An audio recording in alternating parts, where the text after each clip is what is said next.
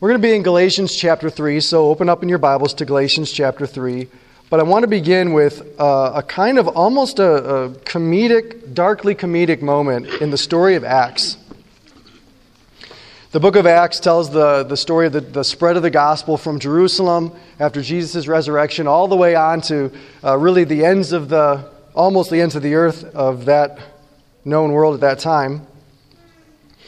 And in Acts chapter 19, we read this. This is a really interesting story. It happened that while Apollos was at Corinth, it says Paul, the author of the book of Galatians that we're studying, Paul passed through the inland country and came to Ephesus. There he found some disciples. He said to them, "Did you receive the Holy Spirit when you believed?" And they said, "No, we've not even heard that there is a Holy Spirit." Hey, have you received the Holy Spirit? Have you received the Holy Spirit when you believed? Do you know that there's a Holy Spirit? There's so many Christians don't know what to do with the Holy Spirit. And so many of us live like there is no Holy Spirit, live utterly ignorant of the Spirit, what the Spirit means. Who is the Spirit? What does the Spirit mean? How do you get the Spirit? These are big questions. And what I love about our passage this morning is that they approach the answer to those questions from a very non-traditional way. They approach it from the conflict that's happening in Galatia. And it really gives us a unique and different, a much more, I think, a thoroughly biblical and powerful understanding of those questions and who the Spirit is, what the Spirit is doing in our life. So let's get into Galatians chapter 3. And just by way of review, to remember what the issue at Galatia is.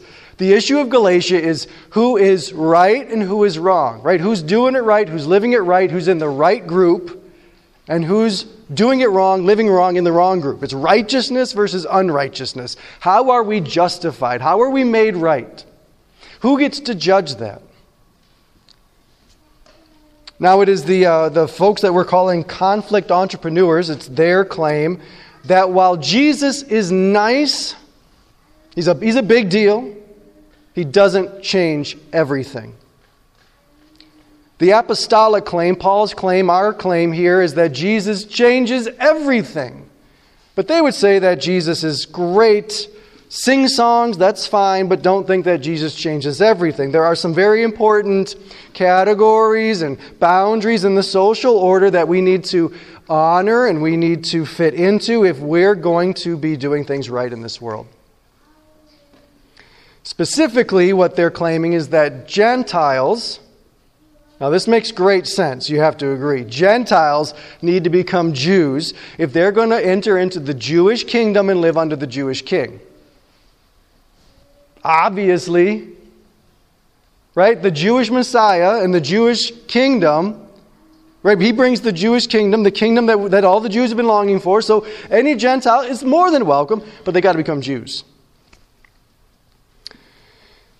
Look down with me at Galatians chapter 3, verse 7. We see what may be one of the core questions of the book of Galatians. Galatians 3:7, Paul says, "Know then that it is those of faith who are sons of Abraham." Imagine a leather jacket with embroidered on the back, "Sons of Abraham." You get a little bit of a feel for what Paul has in mind with this phrase. Who are the sons of Abraham? Who are the sons of Abraham? This goes all the way back to Matthew chapter 1. In Matthew chapter 1, Jesus is introduced as this is the book of the genealogy of Jesus, the Messiah, the son of David, the son of Abraham. Being the son of Abraham is a big deal.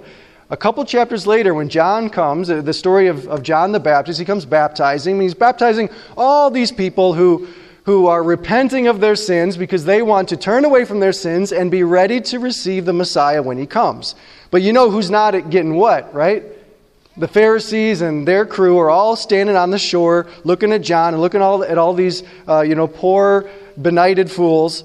And John says to them, remember what he says? He says, "Don't stand there and say to yourselves, 'We're sons of Abraham.'" He says, "I know what you're thinking. You're standing there saying, 'We're sons of Abraham. We don't need to do this nonsense.'" He says, "Let me tell you something. The axe is laying right there at the foot of the tree, and you better get your act together because God doesn't need you. He can raise up sons of Abraham from these stones," kind of pointing back to the numbskulls behind him. God can raise up sons of Abraham from these folks as well. And Jesus has a couple other, in John, he has a couple other arguments with the Pharisees about, are they sons of Abraham? Who would you say you're a son of or a daughter of? Your mom and dad, right? But they would say, no, we're sons of Abraham. What did that mean? This was a big deal for them. To be a son of Abraham was to say, first of all, I am a physical descendant of Abraham. I'm a Jew. And second of all, it's to say, I'm righteous like Abraham is righteous. This is very important.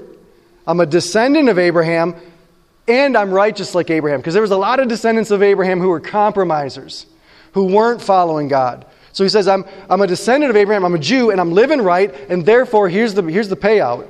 I'm going to inherit the promise to Abraham. I'm going to inherit the blessings that were promised to Abraham. That's the big deal. Who gets the blessing that was promised to Abraham? The people who are righteous, like Abraham. So the conflict entrepreneurs come into Galatia and they say, sons of Abraham are believing Jews who work the law, and then any Gentiles who become Jews and work the law with us. Which again makes great sense, but notice what Paul says. He says in verse 7, know then, right? He's trying to emphasize something. Know it is those of faith who are sons of Abraham. Which is, again, such a strange thing. All the Jews and all the Gentiles are thinking, how are non-Jews going to be sons of Abraham? How are non-Jews going to be sons of Abraham? They're different people. It's a different nation. My sister lives in New Zealand. She's lived in New Zealand for the last, 10, 15 years. She and her family of 4 now. And it's always interesting to check in with them and to discover, they're not celebrating all of our holidays. You know, like we celebrate Christmas and stuff and Easter, but there's a lot of American holidays that the New Zealanders are like, yeah, you Americans need to calm down with your stuff, right? But it would be very strange if I checked in with my sister and heard New Zealand, which is mostly British expats, right? That they were celebrating July 4th. You'd be like, oh, that's an American holiday. Why would you guys be celebrating the 4th of July? That's a weird thing. This is kind of how the sons of Abraham thing in Galatia is working. The Jews are like, how are you going to be a son of Abraham? You're a Gentile. How is this going to work? And Paul says it works by faith, those of faith. Now, so far we're sort of in familiar territory with what we've studied in Galatians. But look with me at chapter 3, verses 1 to 5. It is an answer to this question, how those of faith can be sons of Abraham. It's an answer to that Paul raises the subject of the Holy Spirit. He says, O foolish Galatians, who has bewitched you? It was before your eyes that Jesus Christ was publicly portrayed as crucified. So let me ask you only this, did you receive the Spirit by works of the law or by hearing with faith? Are you so foolish, having begun by the Spirit, are you now being perfected by the flesh? Did you suffer so many things in vain, if indeed it was in vain?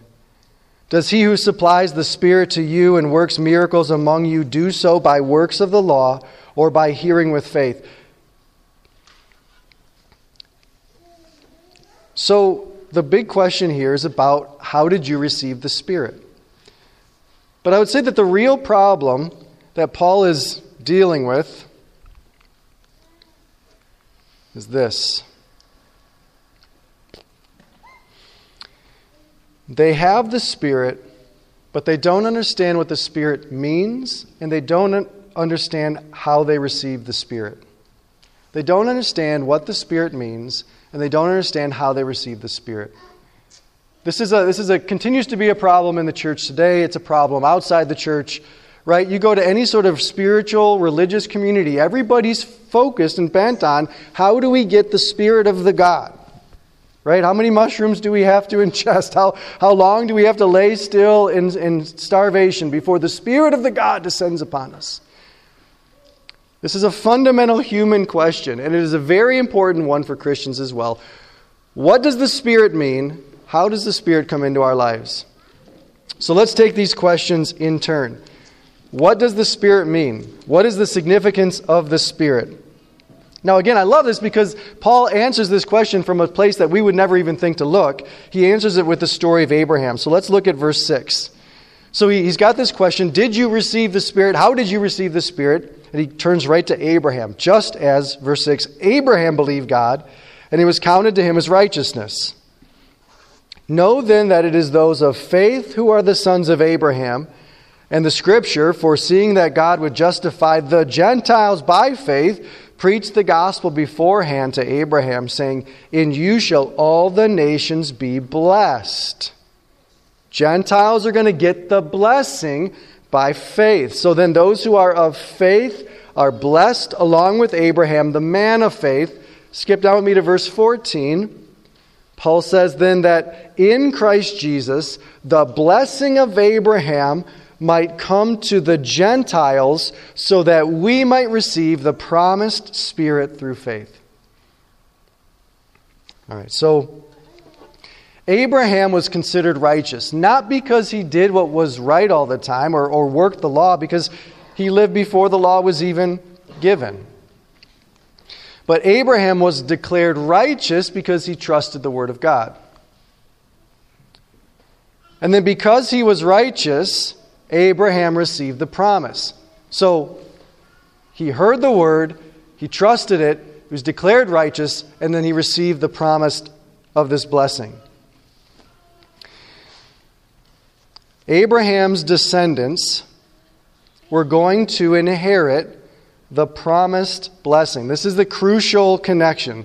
We see this again in verse 14.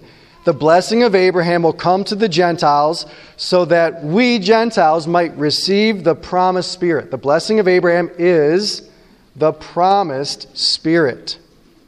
You see that? The Spirit is the promise given to Abraham. So Abraham's blessing, revealed over the course of the Old Testament to be just one thing, one blessing. All the blessings, all the promises that God gave from Genesis to Malachi, that's the last book in the Old Testament, were all wrapped up in one gift. One gift. And that is the Spirit of God poured into our lives. So, what everybody on the planet is after, through all of their discipline, all of their privations, all of their taking illegal substances, all of this, they're after a sense of God. A sense of the presence of God is given to the descendants of Abraham. All of it depends on the one Spirit. How many oceans are there? You know, if you ever look at, I remember looking at a map of the world, and like the water's all kind of connected, right? I mean, it's kind of like there's one ocean, but we just stand on different shores and we call it different names.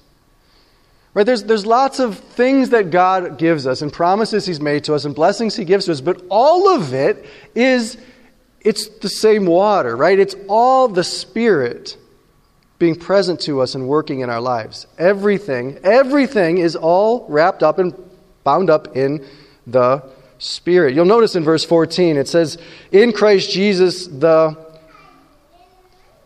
singular or plural blessing? Blessings? The blessings? The blessing. Blessing, right? Singular. There's one thing being given. Okay, so only the sons of Abraham receive the Spirit. Here's what that means, right? If you have the Spirit, you're the sons of Abraham. You're the children of Abraham. You're the descendants of Abraham. Not the Jews. Not the conflict entrepreneurs. Not the people who are dressing like Abraham, right, with the beard and the robe. Those people aren't the ones who are the children of Abraham. But you, Gentiles, you are the children of Abraham. And what you have inherited is the blessing. It's the blessing. There's nothing more, there's nothing beyond. This is it. The Spirit is it. And so Paul's looking at the Galatians like we sometimes look at, have you ever, whether, this happens a lot, maybe more with kids, but you give somebody a gift, you give your kids gifts, right? They fill out a list, or you give them what you know exactly they want. How long does it last for before they want something else, right? Like we get all this stuff and then, hey, can we go shopping now? Can we, I want to save up for this thing. And you're like, it was a week ago you just got all of this stuff. Well, imagine that you could actually give your kid the card that allowed him to purchase anything. Any shoe, however many, any color, any experience, any sporting event. You want to go anywhere, do anything. This will get you in. It is unlimited, absolute, everything card. And then you find them sneaking out to go work at Taco Bell. And you're like, what are you doing? Why are you working at Taco Bell? And they say, I just want to be able to buy what I want. And you're like, you have the whole thing. Why are you trying to get something more? There's nothing more. There's nothing more. So the Spirit is extremely significant to the issue at Galatia. We are the sons of Abraham, not the Jews. New Zealand celebrating the 4th of July, not America. I mean, this is a huge thing. And the Spirit, Paul says, that's it. That's the blessing. The Spirit is the blessing. How did they receive the blessing? Again, not by being Jewish. But what does Paul say here in verse 2 and 5? He says, did you receive the Spirit by works of law or by hearing with faith? Verse 5, does he who supply the Spirit to you and works miracles among you do so by works of the law or by hearing with faith? How did they receive the Spirit? They received the Spirit by hearing with faith. The Galatian Christians heard the gospel story. Jesus Christ was publicly portrayed as crucified. They heard the story of his death. They had it explained to them what that meant. They believed it. God said, good, right, and they were given the Spirit. That's it. They heard, they believed, they were declared righteous, and they were blessed, just like Abraham. They are Abraham's Gentile children, and the Holy Spirit of the God is upon them. Now, what about the law workers? What about the workers of the law? How much of a blessing do they get? Right, they're knocking themselves out, right? So shouldn't they get something? They should get something. There should be a consolation prize. They get nothing. They get worse than nothing. They get the curse. They get curse. Look at verse 10. All who rely on works of the law are under a curse. For it is written, cursed be everyone who does not abide by all things written in the book of the law and do them. Now it's evident that no one is justified by God before God by the law. For the righteous shall live by faith. What Paul says is that the law promised a curse for anyone who can't work it flawlessly, which is everyone. Which sounds like a raw deal, but that was never what the law was designed to do. The law was never designed to make people righteous. That's just what human sin and hubris and pride tried to turn it into. Right? You remember that the entire law was built around the sacrificial system. The law was built around failure. The law was designed to draw us into a faith relationship with what God would provide for our forgiveness, is what the law was designed for. And these people have taken it out of that and said, now it's going to be a way for us to be the Savior of ourselves. So Paul's saying those conflict entrepreneurs who come in here and they look so smart and they're so righteous, they're so pious and holy and all the stuff that they're doing, all they're doing is digging themselves deeper into the curse. And then they're inviting gullible Galatians to join them. I want you to remember, Like we're talking about the works of the law, the Mosaic law. This is the best law. Like Google, Jordan Peterson's 12 rules for life. Like this law is way better, right? Google whatever the top 10, 20, 100 thing, whatever it is, you can find dozens, hundreds and dozens of these all online in the self-help section back in the 90s when books were a thing. I mean, you can find them all over the place, right? This is the best one. And these guys are working it they're working it so good, and it doesn't work. It just doesn't work. Only the Messiah is righteous before God. Only Messiah is righteous. We are only considered right because we hear about Jesus and then we quit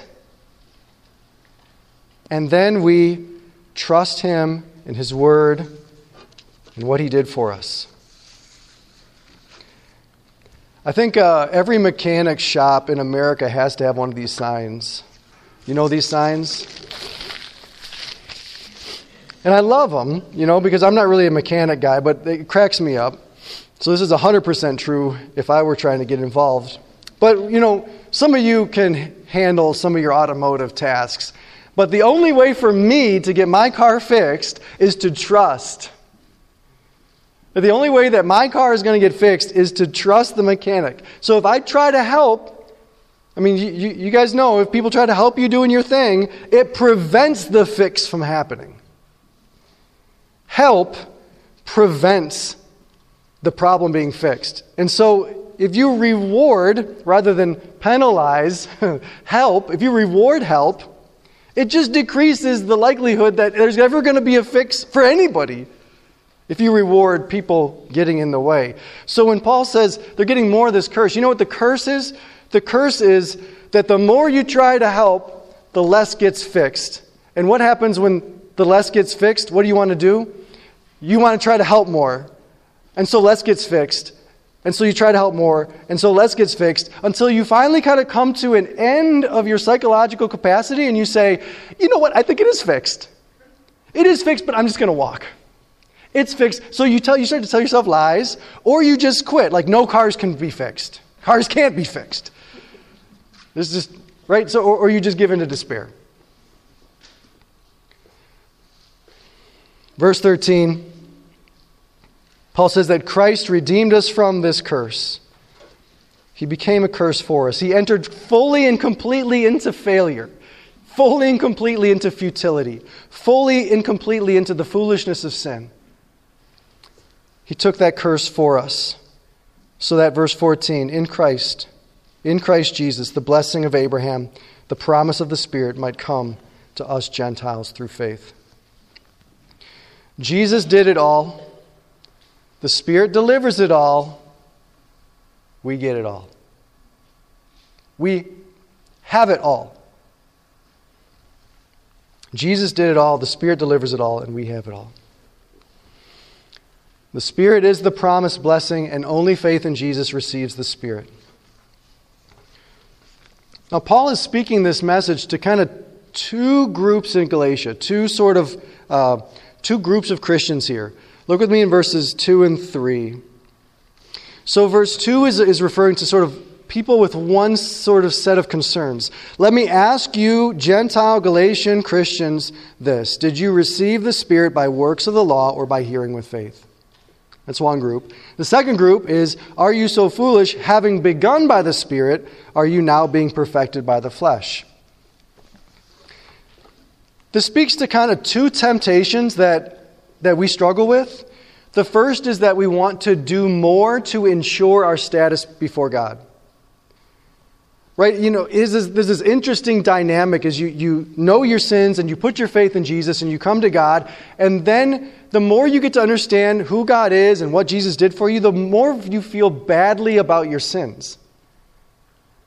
And so then there comes a moment where what are you going to do then? You're going to turn to Jesus and say, thank you, Jesus. Or are you going to turn to yourself and say, well, I should do something. At least let me pick up the tip, right? Like I should do something.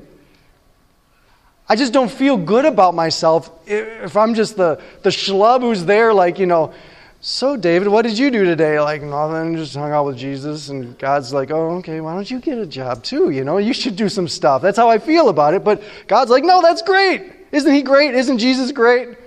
I wish more people would hang out with Jesus. So we want to do things to ensure our status before God. Or there's people that you feel like you want to do more things to get more blessings. You look around at various conflict entrepreneurs or just people who seem to have their act together, and you think, what did they do to get there? Well, there could be a wide variety of things to fill in the blank there, but you think, well, they got more blessings from God. What do I need to do to get more blessings from God? I'm going to work smarter. I'm going to work harder. I'm going to try to figure out the right things to do, the right boxes to check before the God, and maybe I'll get some extra stuff. Paul says there's a couple things you don't understand. Right? The Spirit that you have is the sign that you're right with God. Boom, done. The Spirit you have is the sign. And the second thing you need to understand is that the Spirit that you have is the blessing. The Spirit is all there is from God. Right? If you in the blessing chest of, in God's basement or attic or whatever, like you dig through it, the Spirit there's nothing else, there's nothing more that God could give us that's better than His own Spirit. There's no greater power for us than the Spirit. Jesus did it all. The Spirit delivers it all. We get it all. There's nothing more to do. There's nothing more to get. We talk a lot about how Jesus did it all. There's nothing more to do. I want you to understand what Paul's saying here is yes, and the Spirit delivers all that to us, and we have it, and there's nothing more to get.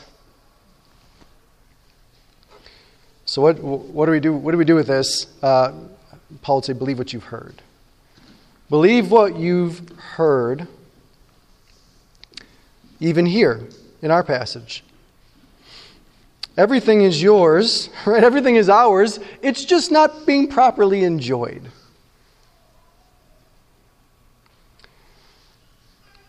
I think what Paul wants the Galatians to do, what the Spirit wants us to do, is to allow the good news of the Holy Spirit. So there's the good news of Jesus and all that He's done, and there's the good news of the Spirit, who the Spirit is, and that the Spirit is in our life. To let the good news of the Spirit address our life, our situations, the directions that we're going. I think Paul's looking at the Galatian church and he says the real problem is you don't understand what you have in the Spirit or how you got the Spirit.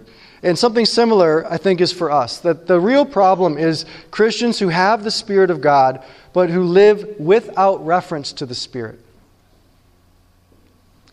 Right? I fall into that all the time. Which is why I think you should all be preachers, because you remember this. You have to remember this stuff. How many times do we live without reference to the Spirit? And so we go on and we try to borrow dreams that don't belong to God. We try to accomplish them with energy that's not His. And we just get more curse. I was thinking about this. Who ever heard of human beings who are given privileges and position and power and they don't use it? I'm riding in my wife's van for months, and I'm like, we've got heated seats. So you know what's happening as soon as that thing starts every time I drive in it now, right?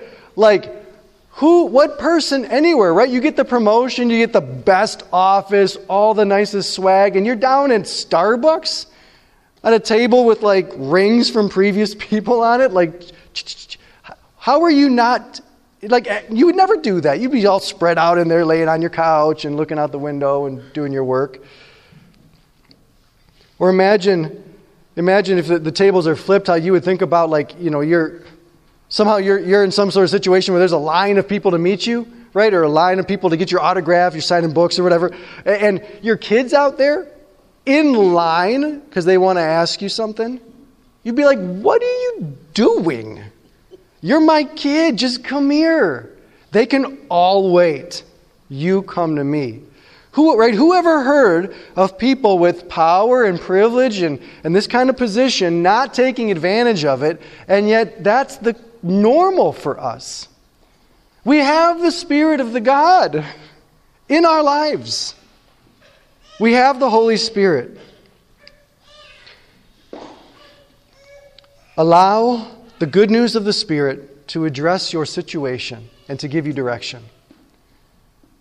To believe in the Spirit's work in our lives is to let ourselves be calmed when we're anxious.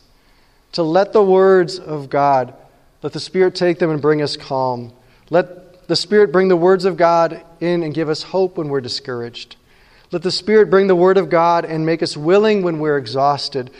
Help us to do right when we've been mistreated. Help us to try again when we think we've given up.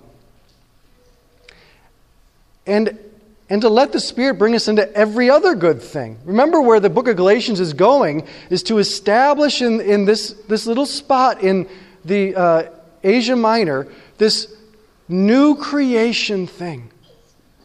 Right? The Spirit of God is here for your problems and here for our situations and here to give us direction in our lives. But the Spirit of God is at work in all of us to bring us into this beautiful new creation community. There's so much more for us, which is why Paul is emphasizing this point here. You understand what the Spirit of God means for you. You understand how the Spirit of God comes into our life. Verse 5, let's look at this as we close. Does he who supplies the Spirit to you and works miracles among you do so by works of the law or by hearing with faith? What Paul is saying here is that the Spirit's presence, the Spirit's power in our life is accessed, it is supplied to us when we hear the truth of the gospel. When we hear the truths of who Jesus is and what He did and what that means for us, and we believe it. And part of what Jesus did for us is give us the Holy Spirit.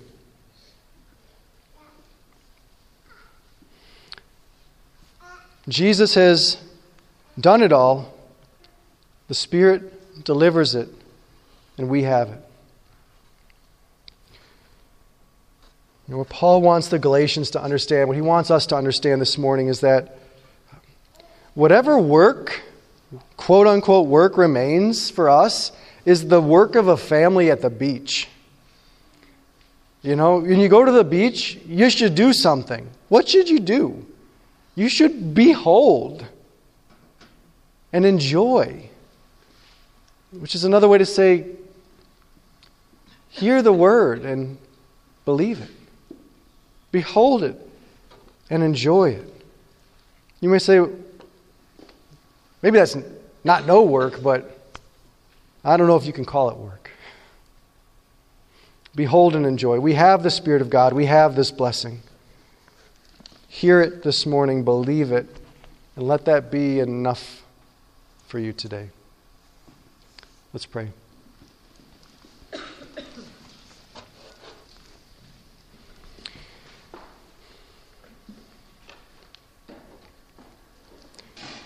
Heavenly Father, we are so thankful for your word and for the wonderful things that you reveal to us in it.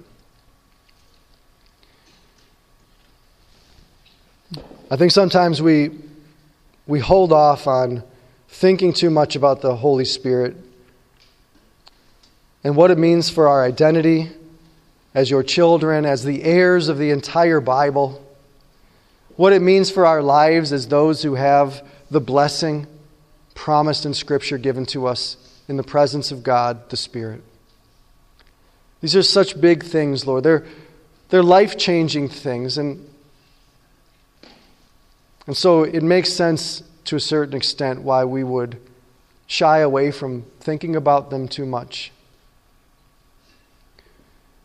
And yet you are here drawing us into them. Drawing us into them. Calling us to appreciate them and to let them into our life. So again, Father, we pray that you would pour out your love to us. Pour out your love into our hearts through the Holy Spirit whom you have given us. And let this good news, let this word dwell in us richly. In Jesus' name, amen.